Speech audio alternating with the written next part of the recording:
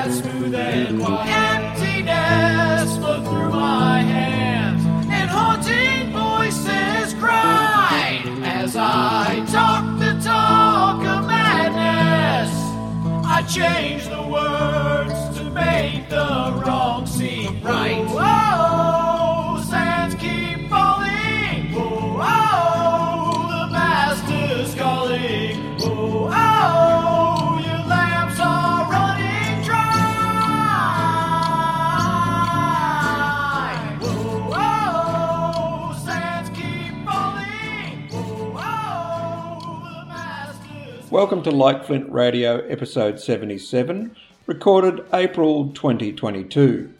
I'm your host GK, and in this episode I am again talking to Pastor Dave. For more about Pastor Dave, you can go back to episode 76 where we discussed living in the Empire. All Like Flint Radio episodes are available for free download at our website likeflintradio.com. That's likeflintradio.com. If you want to contact me, you can email me at gkflint@likeflintradio.com, gkflint@likeflintradio.com, or mail@likeflintradio.com, mail@likeflintradio.com. In this episode, Pastor Dave and I will be discussing 5 whatevers from the book of Philippians. Now that might sound unusual, but Dave shares with us what we can learn from Paul's letter to the Philippians in terms of these 5 whatevers. 1. How to live with resolve. 2. How to live with the right perspective. 3. The benefits that come from focused thinking. 4. How to be a person of character. And 5. How to find contentment. Now, if you're struggling with finding contentment in life, as many of us are, then I believe this short discussion will be helpful. Let's now go to my discussion with Pastor Dave and the 5 whatevers. Well, here we are again in the Like Flint Radio Tasmania studios. Actually, Dave, it's a temporary studio because I'm going to be moving to Studio B in a few weeks' time. I think you know that that's coming up. Yep. But it's good to have you back again. And I had an idea of what we were going to talk about, but since you've arrived, I think that shifted a little bit. So this is going to be a lot of fun to see how I handle it. We'll go with the flow. We'll go with the flow. Because I know that you're prepared, but let's say, I've got to be honest and say, I'm not prepared 100% for this, because I prepared for a totally different set of scriptures. Well, that's wrong. Just a total different angle on it. But anyway, let's see how we go. So what are we going to talk about? Well, we're going to talk about whatever. Now, I don't mean that we're going to talk about anything. We're actually going to talk about whatever. Because a few years ago, particularly when my kids were a bit younger, I noticed something strange that was happening. I would say some things to my kids. I'd say like, hey, your room's a real mess. I need you to tidy up. And they'd look at me and they go, whatever. And I'm thinking, is that a yes or a no? Or is that like, I don't want to do that? And then they might toddle off and do it, or they might not. And I'm thinking, I'd never spoke to my parents like that. And I thought maybe that was just a child in a bad mood. And then, I would go to work and there's some office people that I supervised, and I'd come along and there was something I needed them to do, and I would put it on their desk and say, hey, can you do this for me? I really kind of need this done. And the girl would look up and she'd go, whatever. And I'm thinking, whatever? I would never say that to my boss when I was starting work. Or like, what is going on in it? And then, I just noticed this a lot of the times with my kids. And then my wife would ask me to do something. Can you get up and help me with the dishes? And I'd go, whatever. I thought, I just said it. I thought, what is this whatever?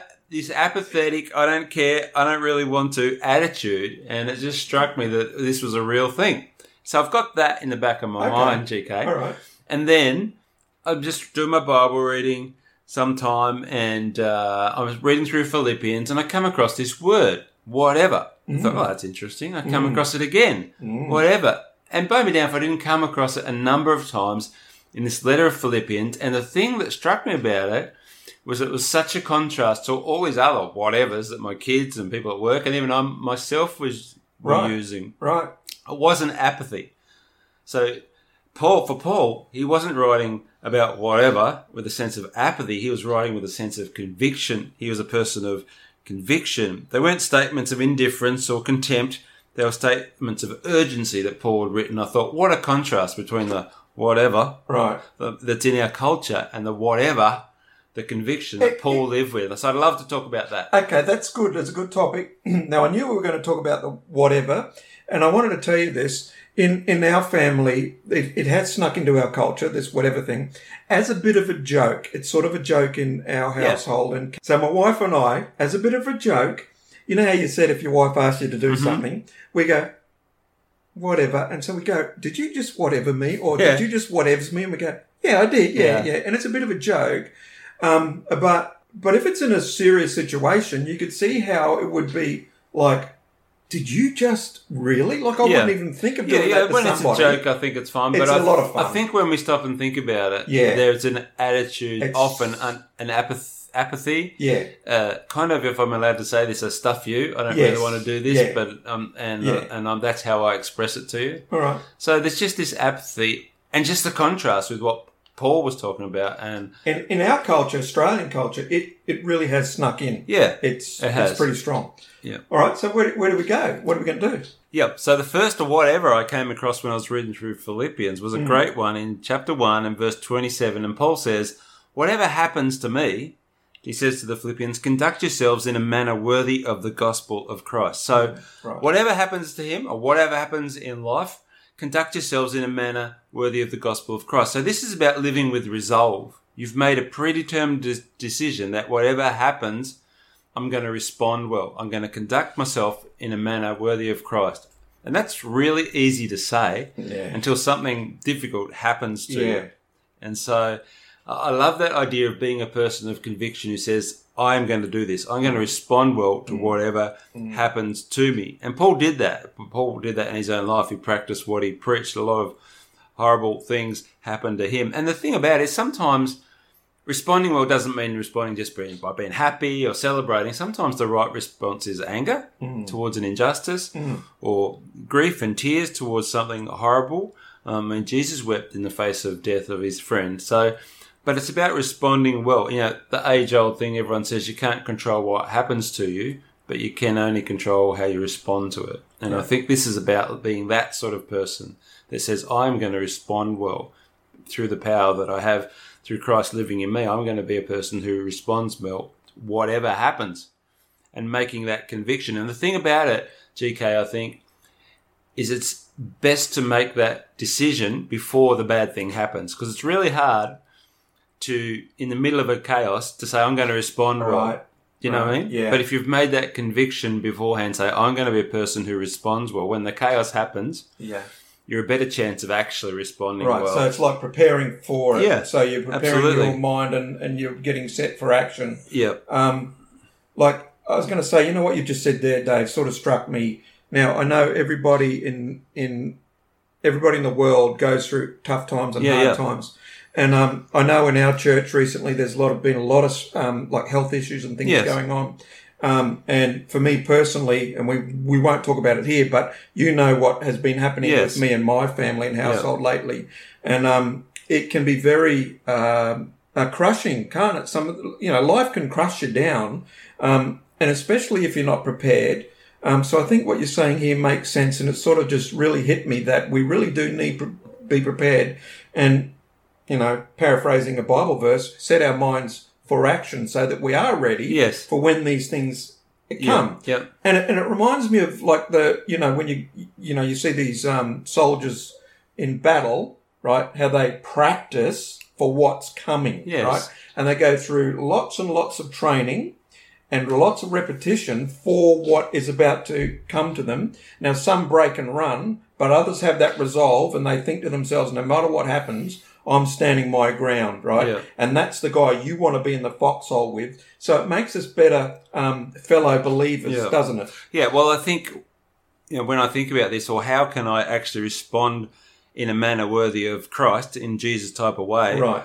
The best way to give yourself the best chance of responding well when a crisis comes or when something tough happens is to actually live in a manner worthy of Christ every day. Right. Because then it's like you're training in a sense. Yeah. So then it's very hard to suddenly respond in a manner worthy of Christ if you don't actually live in a manner worthy of Christ. Right. Do you know what I mean? And responding well can mean, even though the thing is really difficult, but we can still believe because of all that we have in Christ, we can respond with optimism and hope and courage and joy and peace, with strength and unity, if you're in it together, with faith, not fear, with grace and forgiveness. All these things are possible even in the midst of really difficult things, and always with love. That is the primary way we respond to whatever happens to us. So I just love that first whatever of Paul. Whatever happens, Right. conduct yourselves. And it's a foundation stone for life. Living with conviction. Yeah. So I'm going to resolve. I'm going to be that person. Yeah. All right, Dave. So I think there was some good stuff in that whatever. What's our next whatever?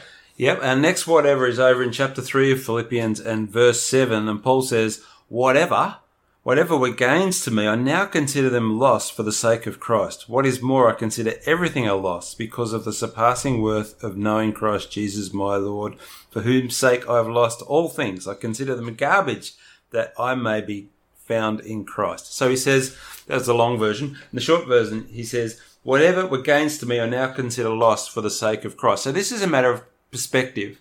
The first one was living with resolve. This is living with perspective. Right. So the things I focus on, the things that are important to me, my priorities, are all centered around and oriented under Christ. Right. Whatever seems like it's really a gain for me, or where I get my pedigree or my self-worth from, maybe it's money, maybe it's my career, maybe it's my lovely family, or whatever it is. Paul says, I consider these loss. Not that they're bad in themselves, but in comparison, that's the thing. Right. In comparison to knowing Christ. That is the ultimate thing in life, to knowing Christ. So it's not that working or having a family or having some money are wrong, but he says compared to. Right. So this is a matter of perspective of what is the most important in life. And in Paul's case, he had a heritage of faith and education. He had a background. He had achievements. He had lived morally. And he says this stuff doesn't compare. I consider that as garbage. My reputation is garbage compared to the fact that I know Christ. So this is about living with the right perspective and priorities in our lives. And so he says this is powerful because we live from our perspective. What we pursue in life comes from our perspective. So this is about being a person of conviction who says, I'm going to follow Jesus first. Always Jesus is the phrase I like to use. Jesus, always Jesus. The answer, what I focus on, it's always Jesus. So this is really important. And he goes on, he has this great running analogy. He talks about, therefore, because of my perspective, I forget what's behind me and I push on. So this keeps him going. His perspective keeps him going. It's like he's focused towards being who he's meant to be in the finish line. And he says, I forget what's behind and I strain towards what is ahead. I press on to the goal to win the prize. And the prize isn't just getting to heaven. He presses on towards growing into Christ-like maturity and towards love and towards knowing Christ deeply. Because he says, I want to know Christ. And he presses on to take hold of the life which Jesus took hold of him for. He wants to live life to the full.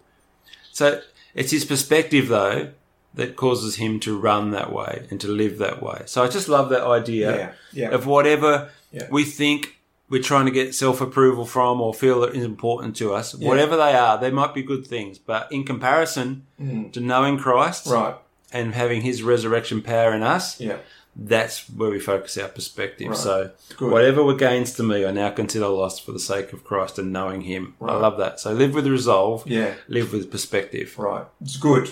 Alrighty, so where are we going next? What's our next whatever? Yeah, well, this third whatever has a lot of whatevers in it. But this is in chapter 4, verse 8. And he says, finally, whatever is true, whatever is noble, whatever is right, whatever is pure, whatever is lovely, whatever is admirable, if anything is excellent or praiseworthy, think about such things. So this is about our thinking or our focus, where our mind is set and the attention, our thoughts, and how important that is in shaping the direction of our life. Right. And the key idea here is that our thinking matters. Yeah. What we focus our minds on, what we set our minds on, what we feed our minds on matters for the future of our life. So we live with resolve, we live with perspective, and we live with focus. We focus on the right things, our thoughts, being mindful Christians in the right sort of way. So I had a bit of a closer look at this particular verse, and the 6 whatevers that are in here, whatever, mate. Yep, whatever. Whatever. So, it's talking about, I just want to go through them one by one. The first one, whatever is true, that comes from the Greek aletheos, right? And we've got to think about things like things that are genuine, right? So, you could have, counterfeit banknotes in your hand, and you've got to have the genuine one and the counterfeit one. So you could look at it like that. So whatever is genuine, reliable, trustworthy, and valid. Mm-hmm. So you might have a credit card that's invalid, but you might have the valid credit card. So think of it in those terms. This word true here is along those lines. Whatever is genuine, whatever is actually true. The next whatever is honourable. And this is the Greek word semnos. And it's whatever is worthy of respect, whatever is noble. Now, those things have got different meanings in this current age that we live on, different perspectives in the current age we live in, because, what people hold worthy now certainly wasn't held worthy even 30 or 40 years ago. Yeah. But that's the basis of this word. So it's worthy of respect, whatever is noble, honourable and reputable. So whatever is honourable, that's the basis of that word semnos, right? Next one is whatever is right. So this is dikaios, is the Greek word for this one. And it's whatever is righteous, upright. In the New Testament, this refers to God's proper standards and actions expressed in the covenants.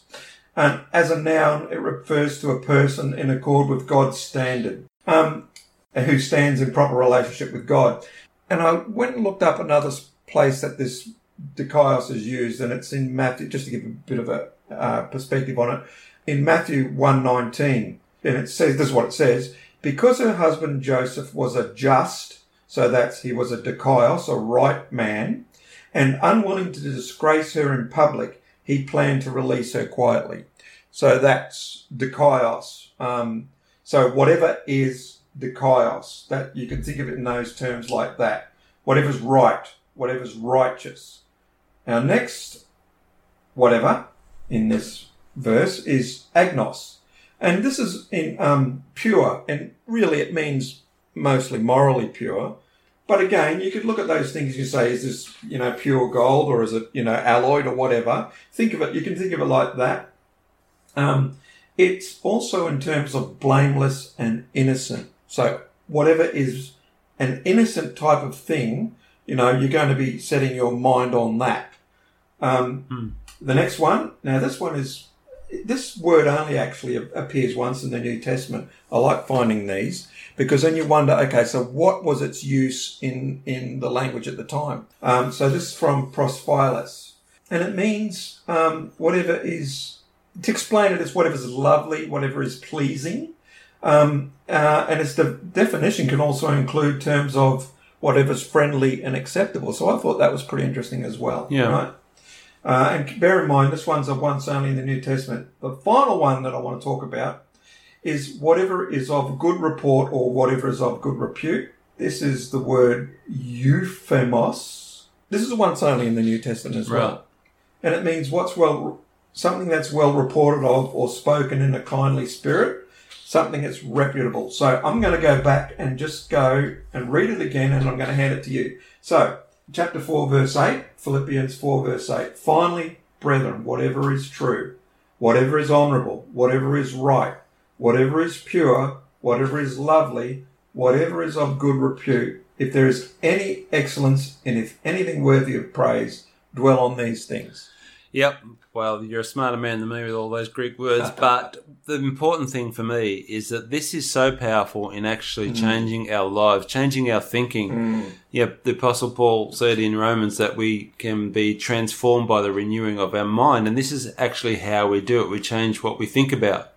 And so another little thing that's great to remember is that we need to think about what we think about. Right. You know what I mean? Right. And direct our thoughts and set the direction of our thoughts. So, because our thoughts can either be healthy, unhealthy things, or toxic things, and that has effect on our whole life. So, I think it's important that we're mindful. He's wanting that. There was no mindfulness back in Paul's day. It wasn't a term, but he's way ahead of the textbooks and the psychologists, because he's encouraging these people to think about healthy thoughts and be mindful. to pay attention to their thinking and direct their thinking, and it can actually change them. So 3 quick things.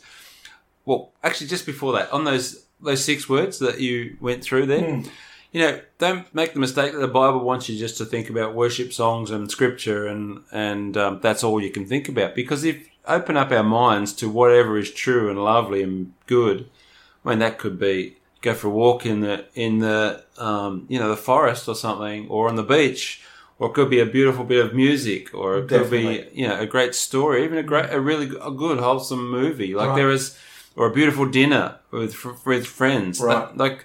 The scope of what is good and true and beautiful to think on is wide in God's good world. Right. You know what I mean? But 3 quick things before we move on. Firstly, I think we can submit our minds. In Romans 8 verse 6, Paul says, the mind governed by the Spirit is life and peace. I like that idea that our minds are governed either by the Spirit or by the flesh, by our own desires. So who's governing my mind? And can I actually have a mindful practice to submit my minds? Maybe I start the day by saying, or various times throughout the day, Lord, I submit my mind to you. And actually give him control of that. And then we can set our minds. Paul says this often, set your mind on things above. That doesn't mean pearly gates and golden streets. It means on kingdom values. It means on things that are good and right and justice and all sorts of things. And you can actually, people who work in this area say you can actually redirect your thoughts. If you really pay attention, every 10 seconds or so, you can bring your thoughts back to a certain direction, which is pretty amazing. Because our minds often wander and go all sorts of rabbit holes. Yeah. But if we practice setting our minds and prayerfully setting our minds, we can change it. And then the big one, which is what this verse is about, is feeding our minds. What do we feed our minds on? Because that's what this verse is about. He's telling them what to think about what they think about. Things that are great books and friends and history and creation and art and music and science and recreation, maybe a pet dog. There's good things as well as scripture and all that sort of stuff. Sure. We can set our minds on, and in doing that, we will renew our minds and we will live Jesus' way more. So I think about being a person of conviction. It's living with resolve. It's living with perspective. It's also living with focus. Focusing, say, I'm going to be someone who actually thinks about what they think about. And I'm going to set my mind on the right things, and that's going to renew my mind and change my life. Well, I was going to say, I remember in the 80s, and it's probably still going on today, but the motivational speakers used to talk about this sort of thing. Think about what you're thinking about and avoid stinking thinking, right? That's how they used to put it. Yeah. Avoid the stinking thinking. So as you're speaking now, I'm thinking, even, people who aren't necessarily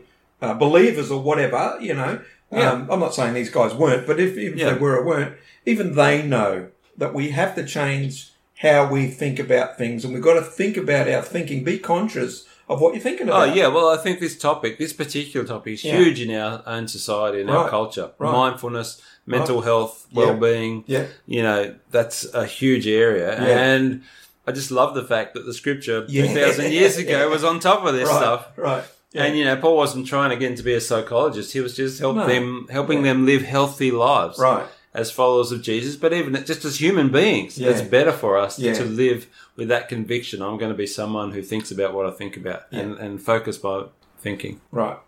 Good. I like that one. All right. So our next one is in the very next verse, chapter 4, verse 9, and Paul says, whatever you have learned or received or heard from me or seen in me, put it into practice, and the God of peace will be with you. So this is about living with authenticity. So I'm going to be a person of authenticity or of character and integrity. And Paul, this is a remarkable statement actually, because Paul is talking to these people who live in Philippi, and he's saying, and they know him, he's been there, and he says, what you've heard me speak about, what you've learned from me, put it into practice. And even more remarkably is what you've seen in me. Because I might stand up and say to people, what I teach you should put into practice. But it's another thing to say to the people who hang out with me, whatever you've seen and observed in me, put that into practice, because that's the right way to live, Right. And so Paul was a person who wasn't perfect, but he was a person of character and authenticity who really lived Jesus' way the best as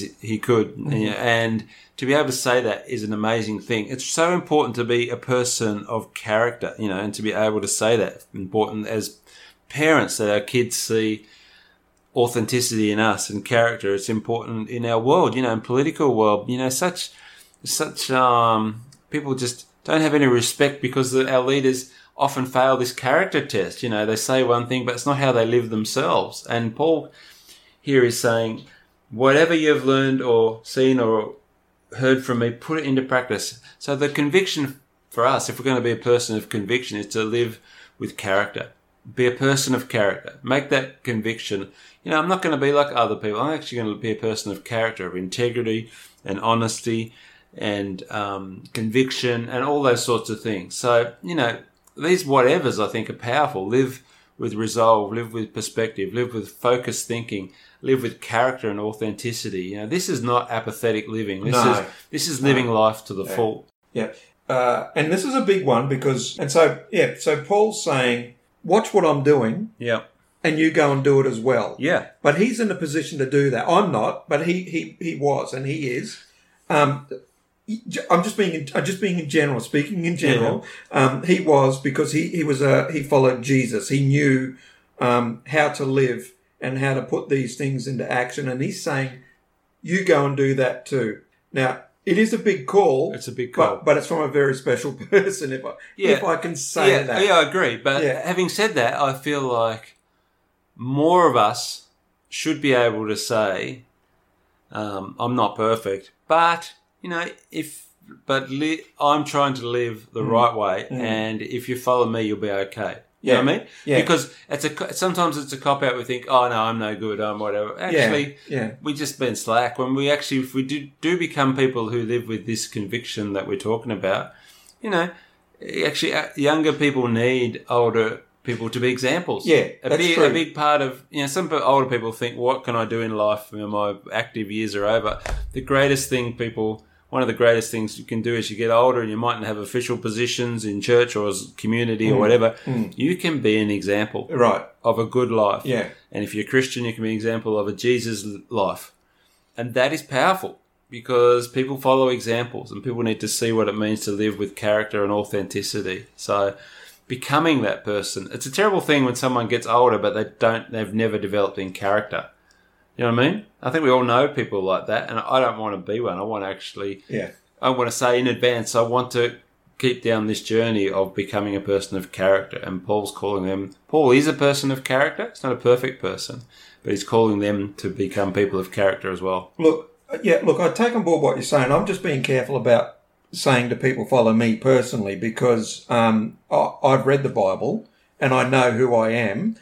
And it's not pretty. Yeah. So what Paul says in other places is, "Follow me as I follow Christ." Right. So that's what I was saying. So he's not saying I'm the prime example. He said I'm also following. Yes. But I've been down the journey a bit more, and I've tried to put this into practice as best as I can. And there's a reasonable degree of authenticity about his life. Right. So he can say that to people. Not every Christian should say, follow me. No. Because they're not necessarily good examples. But he can say that. And I would like to be a person who could say the same thing. Right. And I think that's the conviction. And that should be the goal. That should be our goal. All of us. Yeah. When I'm saying live with conviction, I'm saying my conviction is I want to be a person of character. Yeah. That others can follow. Be genuine. Yeah. All right. So I think we're coming up to our final one. Our final topic. Yep. So where are we going to with this one? Yeah, so Paul says at the end of his letter to the Philippians, he's actually thanking them for some gifts they sent him, some money to support him, because he was actually in jail when he wrote and he was having a tough time. And he says, thank you for it, I appreciate it, and it was really helpful, but even if you hadn't sent it, I would have been okay, because he said, I've learned to be content whatever the circumstances. So this is about living with contentment and not having your contentment based on whether you've got lots of stuff or whether you don't have much stuff, but finding a sense of contentment that's not based on your circumstances. So this is about living with contentment, whatever your circumstances. And he says he has learned to be content, which is interesting that you can learn it. Okay. And he's learned it through sometimes he's had not much, and sometimes he's had more than enough. Okay. And he's learned that the what he has isn't the key to contentment. And then because he says a famous verse, if any of your listeners out there know this verse, it often gets misquoted. He says, for I can do all things through Christ who strengthens me. And what he's talking about, he's saying I can live with nothing much, or I can live with more than I need. I'm not dependent on what I have. And sometimes that verse, this is a pet hate of mine, gets pulled out. You'll just see it somewhere. It says, I can do all things through Christ who strengthens me, as if it's like a Superman Yeah, verse, yeah, yeah. and I can do anything because Jesus will help me. But in context, Paul's saying I can actually live with nothing Yeah. if I have to. Yeah. It's not about conquering the world or being a rich man. It's Right. actually about being content. Yeah. And so he's saying, I'm not dependent on that. And so the conviction here is that I'm going to be someone who's content. And I love that he says, I've learned. That means that you can actually, if you don't feel content at the moment, you can learn to be Learn it. content Yeah, that's good. Yeah. through Christ. And part of how he learns that is by being grateful. He's grateful for their gift. And so as we practice gratitude, I've read some stuff in Psychology Today magazine when I was preparing for this, that psychologists, one of their strategies to help people live with contentment is actually to list the things they're grateful for. I mean, it's just a lot of studies have shown that gratitude, being a grateful person for what you do have, not for what you wish you had, but what you actually have, Yeah. brings a sense of contentment. Right. Again, this is modern research confirming Christian Right. Right. And truth. with that attitude, you also avoid going down the road where you could end up being a bitter person. Yes, absolutely. Yeah, because if you never have enough, you're never happy and you're jealous of Right. other people and all that sort of stuff. And that's very damaging place to be. Yep. And it's very hard for you to pull out of that tailspin if you're in that, because, I think everyone has experienced a little bit of bitterness in their life. But Yes, absolutely. we've known people who are just a bitter person, and you can't even have a positive angle on anything in a discussion with them because everything's negative. Yes. You can say, well, it's a lovely day, and they'll say to you, oh, yes, but.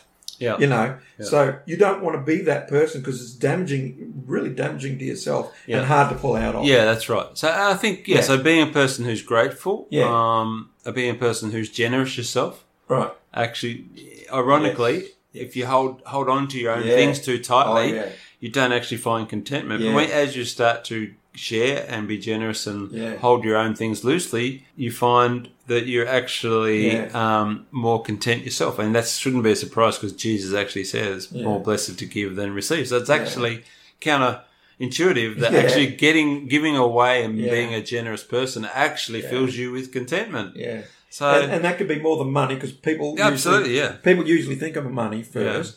And again, in our modern society, our modern culture, money is almost everything, right? It's very important to a lot of people.